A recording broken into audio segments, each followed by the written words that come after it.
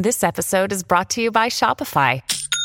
Forget the frustration of picking commerce platforms when you switch your business to Shopify, the global commerce platform that supercharges your selling wherever you sell. With Shopify, you'll harness the same intuitive features, trusted apps, and powerful analytics used by the world's leading brands. Sign up today for your $1 per month trial period at shopify.com/tech, all lowercase. That's shopify.com/tech. There are some good things about social media, as in, sometimes the power of social media can be harnessed to do good things.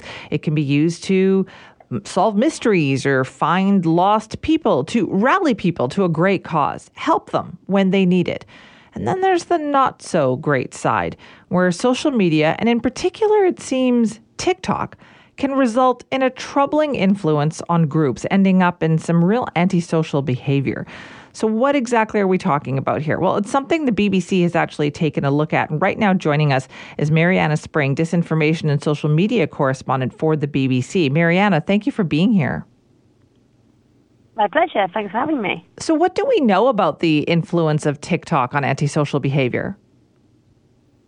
So this investigation that I've worked on reveals how TikTok is driving online frenzies that then encourage antisocial behavior in the real world. And former employees I've spoken to have said that the issue just isn't being tackled for fear of slowing the growth of the social media app's business. And these frenzies, which we're defining as when TikTok drives disproportionate amounts of engagement to some topics, are evidenced by all kinds of stuff, speaking to former employees, speaking to people that use TikTok, speaking to creators too, who have grown huge followings or have racked up huge numbers of views on the platforms. I think what's important here is to understand why this is happening. So what the investigation found is that TikTok's algorithm and design means people are coming across videos that they just wouldn't normally be recommended. And that in turn is incentivizing them to do unusual things in their own videos on the platform. If you use TikTok, you might be aware of this, that often you'll be recommended content that you've just never seen before, and certainly it's not from your friends or followers, it's from anyone who uses the platform. And TikTok has previously distanced itself from outbreaks of disorder, including some looting that happened here in the UK and London, which politicians had blamed on the billion-user app. But actually the BBC has identified 4 episodes in recent months where disproportionate engagement on TikTok was then connected to harmful behavior. So the first is this obsession with a murder case in Idaho in the USA that led to innocent people being falsely accused of murder. The second is a police investigation that happened in the UK regarding the disappearance of a woman called Nicola Bulley. And there were lots of amateur sleuths that turned up at the scene. The third is some school protests involving vandalism that have spread across the UK. And the fourth is fanning the flames of riots in France, which spread at an unusual intensity and to unexpected locations earlier in the summer. So your investigation showed that TikTok employees there are aware of what happens and they don't feel the need to stop this? So the former employees I spoke to, both in the US and the UK, told me that essentially limiting these frenzies of harmful content just isn't a priority for the social media company because it could slow down the app's meteoric growth. And they compare these frenzies to wildfires and describe them as dangerous because the app's audience can be especially young and impressionable. And I think what's important to understand here is that the way that TikTok works, the way it encourages participation, the sheer number of videos you can consume, those are all of the things that make TikTok really, really popular and essentially kind of much more addictive than some of the other platforms.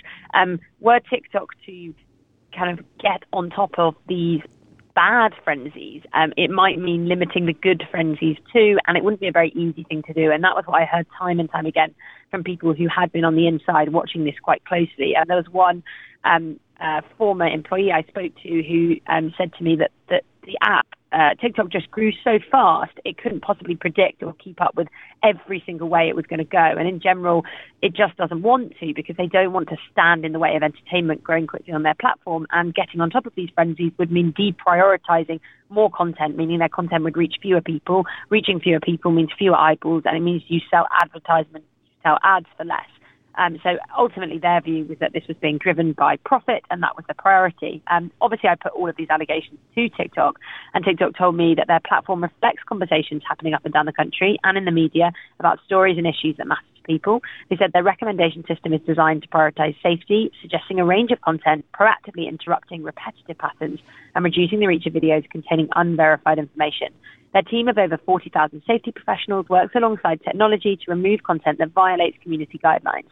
Prioritizing safety is not only the right thing to do, it makes business sense. Right. But if people are not, if this isn't in their algorithm, if they have shown no interest in this and this stuff is showing up and then more and more of it is showing up, how is that okay, I guess? Well, exactly. And I think that was the question for all of the users and the people who worked there, that ultimately there's this feeling that, this is happening and unfolding in real time. And the evidence is there to support that. If you kind of, the investigation is available to read online, but there's also a documentary which should be available to people outside of the UK very soon as well. It's an hour long. And throughout that, there are many examples of, unverified information being promoted to users. There are examples of the way that these frenzies unfold in real time and are not being moderated or stopped or slowed down in that way. So ultimately, it does make you ask really serious questions about when the next frenzy could happen and the real impact that could have on all kinds of people, whether that's younger people, particularly teenagers who use the app, or whether it's police, law enforcement, teachers trying to get on top of these frenzies, who are ultimately the people left to kind of tackle them as they unfold in real time. So is there control of this, Marianne? I mean, you mentioned it, TikTok just grew so large, so fast. Do they have any ability to control the type of content that's on that platform? So what we do know from TikTok's statement even to us and from speaking to TikTok is that they tell us that they are able to not promote unverified information. They are able to deprioritize certain types of content. They moderate content in line with their community guidelines. So it seems that the tools, or at least they say the tools, are there to be able to deal with this. The problem is in lots of these situations, I think, that they are unfolding in real time where no one's sure what's happened. I mean, particularly in terms of the murder cases I've spoken about or disappearances, often we don't have definitive answers about what's happened. And I think that this investigation shows how it's in those cases these frenzies really start to unfold, because speculation becomes rife. It goes far beyond legitimate questions and becomes false accusations and everything else. But because there's not a clear answer at that time about who it was or what's really happened, it's allowed to proliferate in that way. And the same can be said of, for example, school protests. Protests are a good thing in a democracy, and something certainly that students taking part in those is not a problem at all in itself. The issue is that the cumulative effect of these protests that become more violent and more extreme, with users then able to post and share their own version to one-up each other and to be incentivized by the views and likes and validation that come with that. That's the problem. And so while TikTok points out to me that lots of the school protests just show peaceful protest, the teachers and users I've spoken to describe the cumulative effect of those kinds of videos, and the way that actually it's that content being recommended and rewarded that seems to be leading to the escalation and the bad behavior offline, rather than it just being individual pieces of content that should and could be removed. Oh, man, this is really good advice for parents this morning, to keep an eye on what your kids are watching on TikTok. Mariana, thank you for your time. That's all right. Thank you so much for speaking to me. That's Mariana Spring. Mariana is the disinformation and social media correspondent for the BBC and has worked on this big piece in the investigation into the TikTok algorithm almost, and how it can lead to these kind of online social frenzies, and how the company doesn't really seem that interested in doing a whole lot about it. Now, she mentioned the Idaho case. A couple of the examples she gave there were very kind of UK oriented, because that's where she is. But the one in Idaho, which is close to us here, is I think the one that you'll be most familiar with.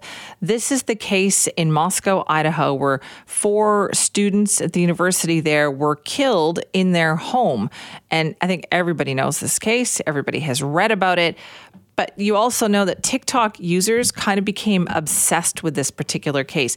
And there were so many speculative theories about who did it, what was going on, that police really had to do their best to try to shut a lot of these down and just say, please don't do this. There was 2 billion views on TikTok, 2 billion with a B, from November 2022 until August the following year, just based on that case alone, 2 billion. Meanwhile, over on YouTube, there were 80,000 views of videos pertaining to that story. So you can see how it was a bit of a feeding frenzy on that, right?